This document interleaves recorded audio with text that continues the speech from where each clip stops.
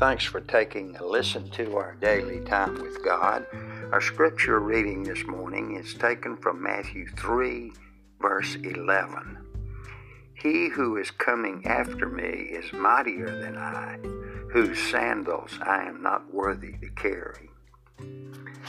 As we become more like the Savior, we become more deeply aware of our own sinfulness.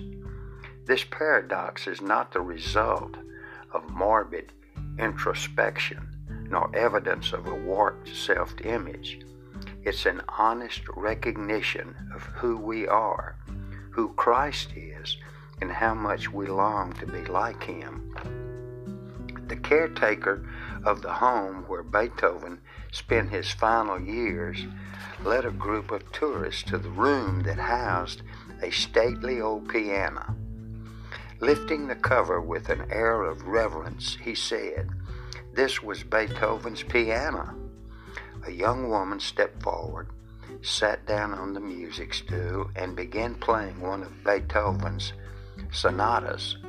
Concluding, she spun around and said to the shocked caretaker, "I suppose many people who visit here like to play Beethoven's piano."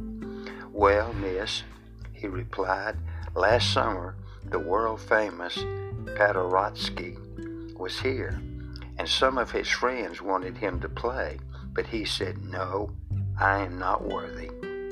After a glimpse of God's holiness, Isaiah cried out, "Woe is me!" Isaiah 6:5.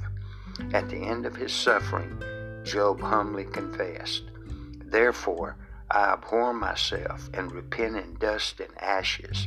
Job 42:6. And John the Baptist said of the Messiah, "He who is coming after me is mightier than I, whose sandals I am not worthy to carry."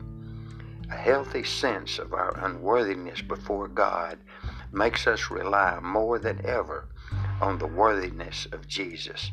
That's the secret of becoming like Him. It is only when men begin to worship that they begin to grow.